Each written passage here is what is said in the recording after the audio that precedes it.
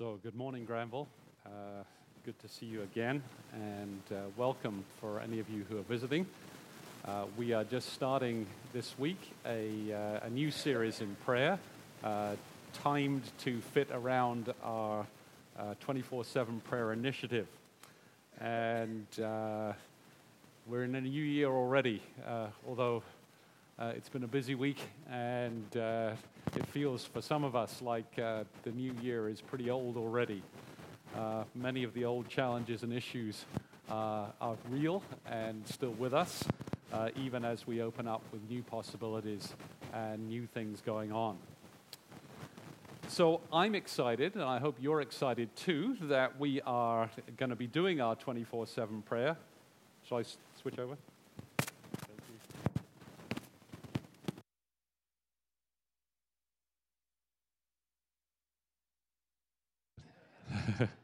There we go. That's it. Now we're good. So many of you have signed up already, I know, for the 24/7 prayer, but there are a lot of gaps remaining. And remember that the plan behind this is that we try to keep that room in the lounge. I was going to say manned, but I think that's not the right word these days. Filled every hour of the 24/7 with someone in there praying for the week that begins next Sunday right after our service. So we welcome all to come and to sign up, but let's use those sign-up slots for people who know they can actually be there in the room, because it's a bit disappointing if you come expecting to hand on or expecting to have the baton of prayer handed on to you, and there's no one there. And let's see if we can make that the deal. And there's opportunities to sign up with Shayla, Jan, and Rhonda, I think, afterwards at the Connect table.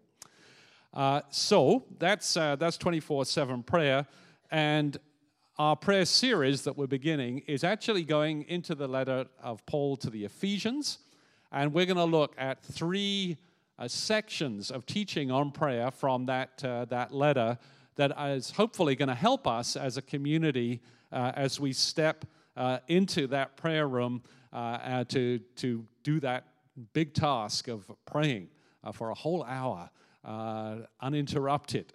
And that's why this morning we're looking at this first passage out of chapter 1, the verses we've just had read to us from verses 15 to 19. Now, as we get into this, it's probably worth admitting that for many of us, prayer is more than slightly mysterious. In prayer, we address God, who is invisible to almost all of us most of the time, and we hope and expect that He will hear us and answer us. Sometimes, and I think many of us can attest to this, there are answers to prayer that blow us out of the water. We just get a sense like, wow, God, you heard us. But then, if we are honest, and we should be honest, there are times when we pray and nothing seems to happen. And we sit there wondering, did God hear us? Were we praying right? Was there an answer? And so many of the events of our lives leave us with more questions than answers. We've all been praying for Angelo for the last 32 months, ever since his diagnosis. He was initially given 3 months to live. Did God answer our prayer? Well, actually, I think He did. Most of the doctors told Angelo that he should have been dead months ago. So did God answer our prayer? But Angelo is now with the Lord. There's mystery in this, right? And there's mystery for all of us in all the issues that are close to our heart around prayer. Most of us, if asked, would probably recognize that we are truly puny prayers. We're not great at this. It's struggle. We wonder what we're doing as we pray. Some of our praying is very basic. Help. That most fundamental and basic of all prayers. And we all get that one out on occasions. At other times, some of us have tasted the presence of God when we pray. And we long for more of that. But sometimes it just seems elusive for us. So as we go into Ephesians, we're going to be spending time around a spiritual giant, the Apostle Paul, who definitely knew a bit about prayer. And I hope that it's going to encourage all of us to step forward into this arena. This ocean, perhaps, is a better description of what prayer is really like. I think so many of us feel like we're just tipping our toes in the little ripples at the edge of what is a huge ocean. And I think the Apostle Paul would say to us, come on in, the water's lovely. Some of you polar bear dipped this week.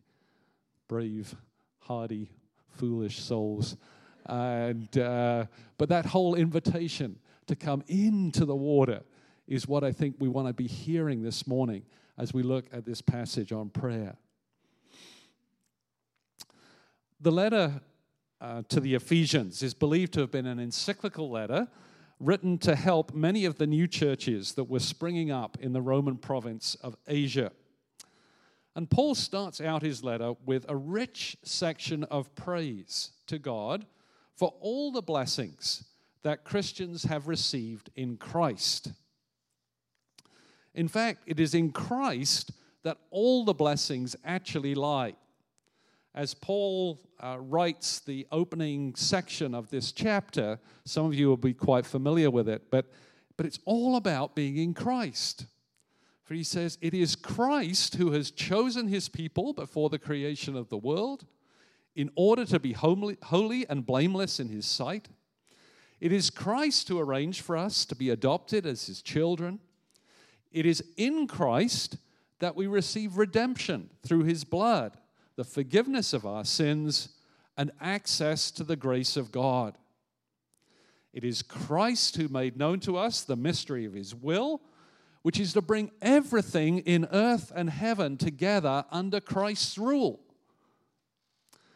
From this first part of chapter 1, it's clear that Paul has given lots of thought and study to the person and work of Jesus Christ, and that what he writes is the praise overflow, if you like, of his study and his meditation. So having begun his letter with praise to God, Paul shifts to consider the impact of the gospel on the Ephesian Christians. When they heard the good news about Jesus, they believed it and were marked out as different by the fact that they received the Holy Spirit. And think back to some of those stories in Acts about the coming of the Spirit and the difference that made to people. As the Spirit fills people, they get changed. They're not the same anymore. That group in the upper room on the day of Pentecost, frightened, uncertain, hiding from people. Suddenly, the wind of the Spirit blows. The flames descend. And those people are changed. They're not the same anymore. They go dancing out into the street, confident in who they are in Christ. And it's because they've received the Holy Spirit. And they receive a boldness to declare who they are. We are the church. We are the people of God. And out of that, great things happen as the church grows. So the Spirit makes the difference. And Paul is reminding the Ephesian believers, when the Spirit came, you changed. Remember that. Don't forget it. In fact, it's the coming of the Holy Spirit that causes Paul joy, because they have become his brothers and sisters in Christ. And it's now that we come to the passage that we're looking at this morning, the insight into Paul's prayer life as we look at verses 15 to 19. So Paul says, ever since that he has heard about the Ephesians' faith in the Lord Jesus and their love for all the saints, he has not stopped giving thanks for them as he remembers them in his prayers. Well, that's an interesting statement. It gives us some insight into the way Paul prayed. Clearly, thanksgiving is a pretty big component of his praying, right? Because he starts on the front foot. He's thankful. He's thankful because of their faith in the Lord Jesus and their love for all the saints. That's positive. Thankfulness helps us. Remember last week we looked at Psalm 107. And remember how that one started off. Give thanks to the Lord, for he is good and his love endures forever. But within that, thanksgiving does stuff to us that helps us and makes us stronger and healthier and actually nicer to be around. Thankful people don't dwell on the negatives. Thankful people start with the positives and move on from there. You know people because you are people. And actually, when you get to know people, you soon discover that they have issues. Am I right? Do you know anyone who doesn't have issues? I have issues, you have issues, and everyone you know has issues. It's very easy for the issues to become the dominant theme of our interaction and relation with people, right? But Paul says, every time I think about you, I start with thankfulness. Why? Because you've been included in God's family and you love other people. That's big picture stuff. That's worth celebrating. And if we start in those kinds of places, we're actually going to end in good places with people. Otherwise, it's all going to be about misery and those grumpy, grouchy people with their issues. And we're going to become just like that. So Paul starts with thankfulness. It's a good model for all of us. But where does he go from there? Well, if he begins with thanksgiving, he doesn't end there. He says he keeps asking that the God of our Lord Jesus Christ, the glorious Father, may give you the spirit of wisdom and revelation so that you may know him better. Now, this is worth unpacking a little. Christian prayer is directed to who? To the glorious Father, the God and Father of our Lord Jesus Christ. That's because he's the ultimate authority in the universe. And we only dare to approach his throne because of the work of Jesus Christ, his Son. Father, Son, and Spirit are the three persons of the Trinity, united in love and purpose, but with differing functions. So Paul prays to the Father that the Ephesian Christians may receive the spirit of wisdom and revelation so that they may know him better. Well, that's a pretty good prayer to pray for someone. Clearly, the Holy Spirit that Paul is praying for, the one poured out on the church, as we've already heard from the day of Pentecost, is the one Jesus promised would guide us into all truth. So Paul's prayer is for the Ephesian Christians to receive the Spirit's wisdom and revelation in order that they may know God better. And here, he is explaining and understanding that the goal of the Christian life is not to attend church 52 Sundays of the year. It's not to contribute massive amounts to the offering. Thank you to all those of you who have. It's not to look like you have your life together. The goal, the purpose is clear. It's to know God and to know him better than you do now. That's why Paul in Philippians 3:10 had this to say. He said, I want to know Christ. Yes, to know the power of his resurrection, participation in his sufferings, becoming like him in his death, and so somehow to attain to the resurrection of the dead. That was Paul's guiding purpose. Remember how Paul, as Saul, was crashing down that road to Damascus, eager to round up Christians, imprison them, because he thought they were false teachers, and they were declaring stuff about Jesus being alive when clearly Jesus had been killed. And how along that road, light shone on Paul. And his heart was changed as he heard Jesus, the living Jesus, say to him, Paul, you're going the wrong way, buddy. I'm here. And you need to cope with that reality. And of course, that changed Paul's life. He realized that he'd been going the wrong way. And he turned to go the right way. And now what he wanted above all else was to know God better. And he realized that Jesus had made God visible, real, comprehensible, understandable, knowable. And what he wanted was to know God better. And so he's praying in this passage that the Ephesian Christians would know him better. How well do you know God?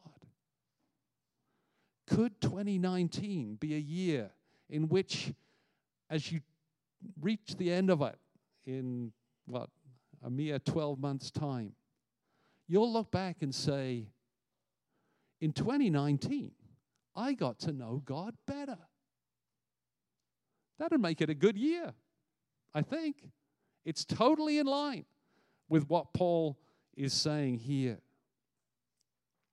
But he hasn't yet finished in what he's praying for these Ephesian Christians. Let's carry on. He wants them to know God better, but he also prays in verse 18 that the eyes of their hearts may be enlightened in order that they may know three important things. That phrase, the eyes of their hearts being enlightened, is a bit complex and cumbersome. But I'd paraphrase it as, may they grasp this spiritual reality firmly. May they get a real grip on these three things. And we'll look at them one by one. The first thing he wants them to know is the hope to which he has called them. So what is this Christian hope that he wants us to grasp? Well, it's surely the reality of a renewed heaven and earth when the kingdom of God comes in all its fullness. Here and now, we see the same old broken world that we became familiar with throughout 2018. And it's carried on into 2019 without much visible change. But as Christians, we are called to be people of hope, because we know from Scripture that God is bringing his kingdom into the darkness, sorrow, and trouble of our present reality. And so we base our hope firmly on the cross and resurrection of Jesus.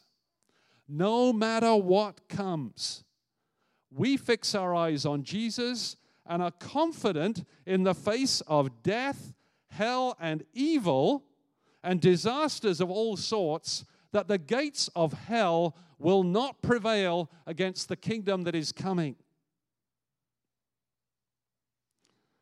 We need to get a grip on this hope. It's a tough thing to go into a hospital room where someone is dying. I was there this week. But I tell you something. There's something incredibly amazing about the hope that we have in Christ. Angelo had the hope in Christ. Lynn has the hope in Christ. And as we shared time around that bed, we knew that although Angelo was dying, we are not hopeless. We have hope. We have confidence. We're looking forward to the renewal of all things. I love that phrase of Jesus. And the day will come when we dance with Angelo again. Amen? That's the truth. And so we grieve, yes, absolutely, but not without hope. And Paul says he's praying that those Ephesian believers, and by extension all of us, would get a grip on that hope and would hold it in the face of whatever comes.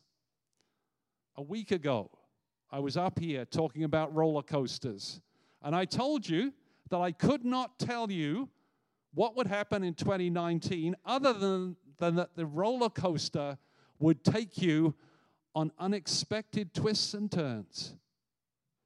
And here we are a week later, and I feel like a prophet. But hey,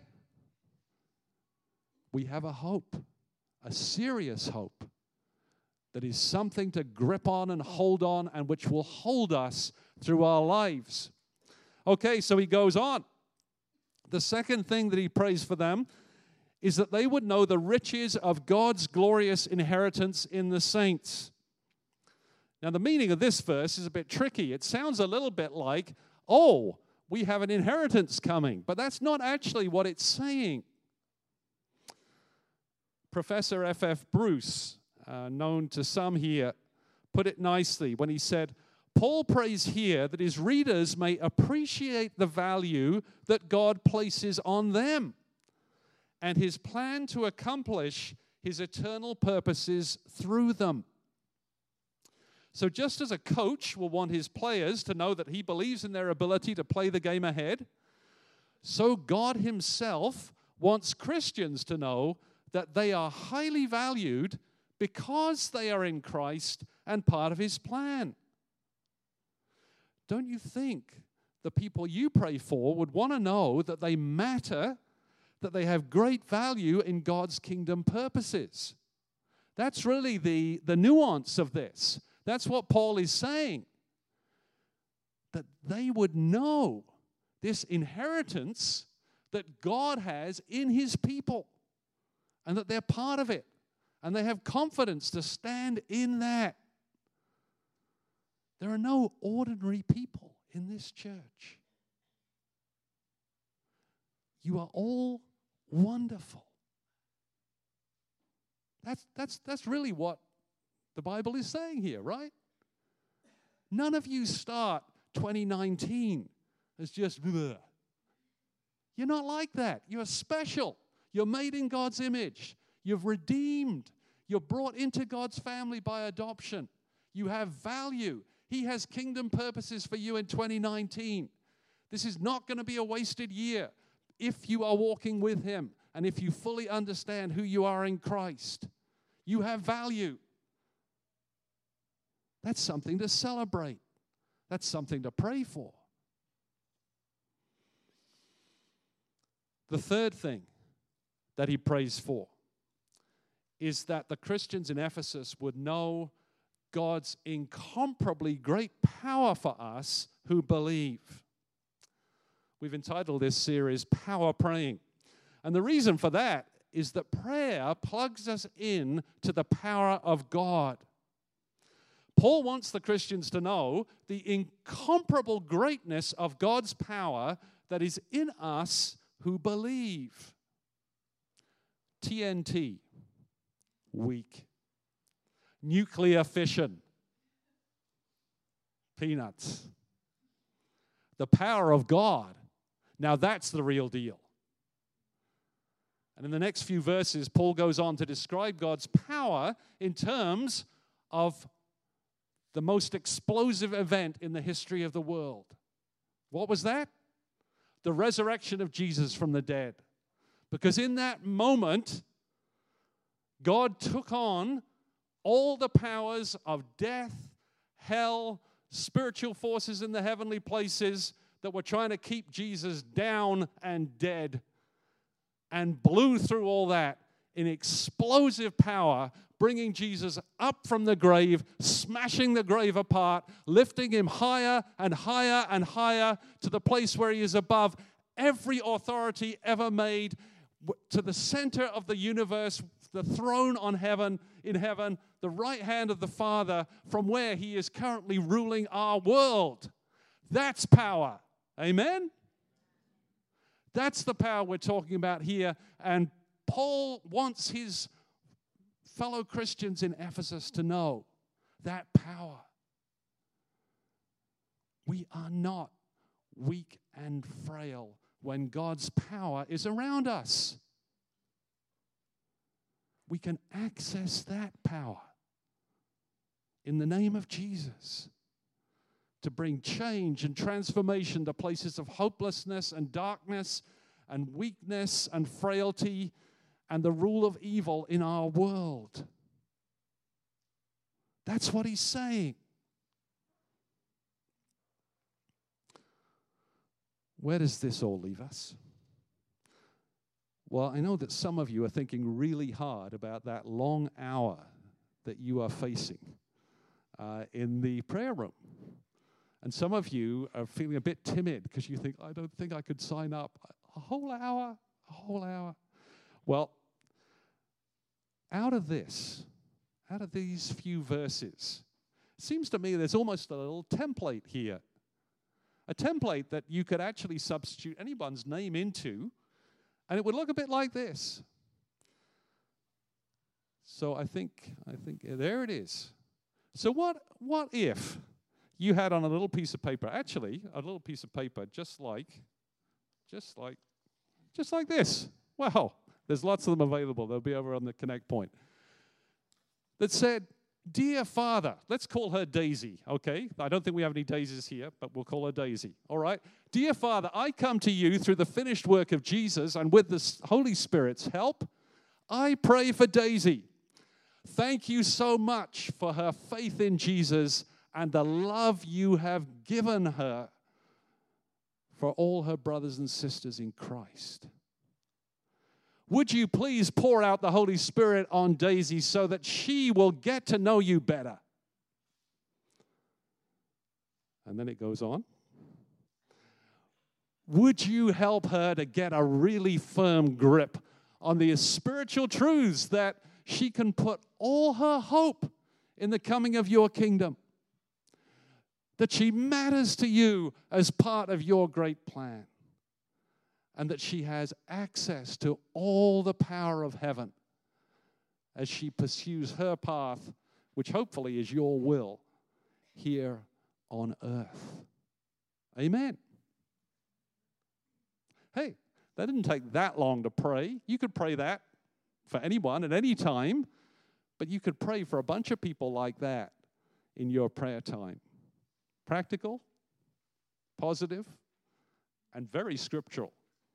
And maybe, just maybe, we will see transformation and change come out of this as we seek to be prayers and get to know God better this year. Wouldn't that be good? Let's pray together. Father God, thank you so much for the Apostle Paul and the way that he got to know you and was able to share out of the riches that you gave him. Lord, we come to you not as great prayers this morning. We recognize only too much how many issues we have and challenges we have. But Lord, we'd love to know you better. We pray that this year, 2019, would be a year in which we do, as a community, as individuals. And we pray, Lord, that you would reveal to us these spiritual truths, that we can stand strong in your hope, that we can stand strong in our identity as part of your people and thus your inheritance, and that we can access your power to bring change and hope to our world. We pray this in Jesus' name. Amen.